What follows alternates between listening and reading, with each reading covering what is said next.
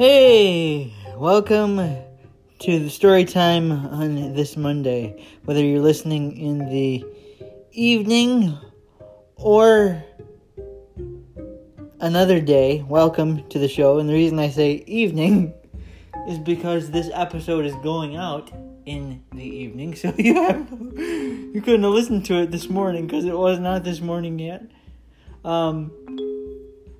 Today, it has to be evening or next morning or next afternoon or maybe even next evening. But anyway, I want to give you an update on the smart house integrations. I now have smart lights in my living room area of the house, and my Amazon device can not only turn them on and off, but dim them to a certain degree, so I can go anywhere from 10% light to 100% light in my living room area. And it's really cool. And over time, over the next few days, my dad will be putting the rest of the lights in, meaning the rest of the lights I have ordered so far.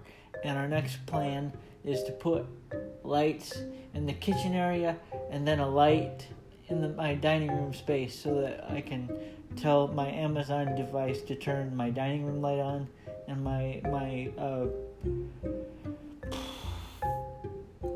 my kitchen lights on. So those are the next two goals for the house. And my automated friend, my Amazon device, is being a great help in allowing that to happen.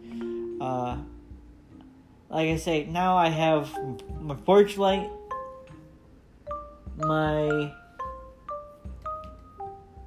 bathroom, I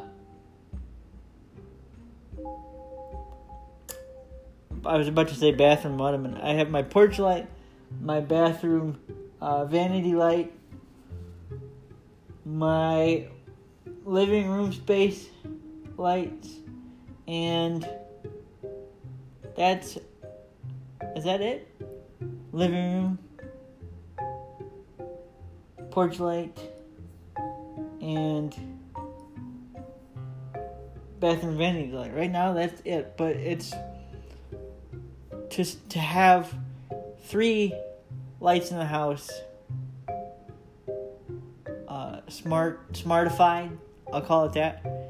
It's really handy for someone who lives in an alternately able body or what the world considers a disability. It just makes our lives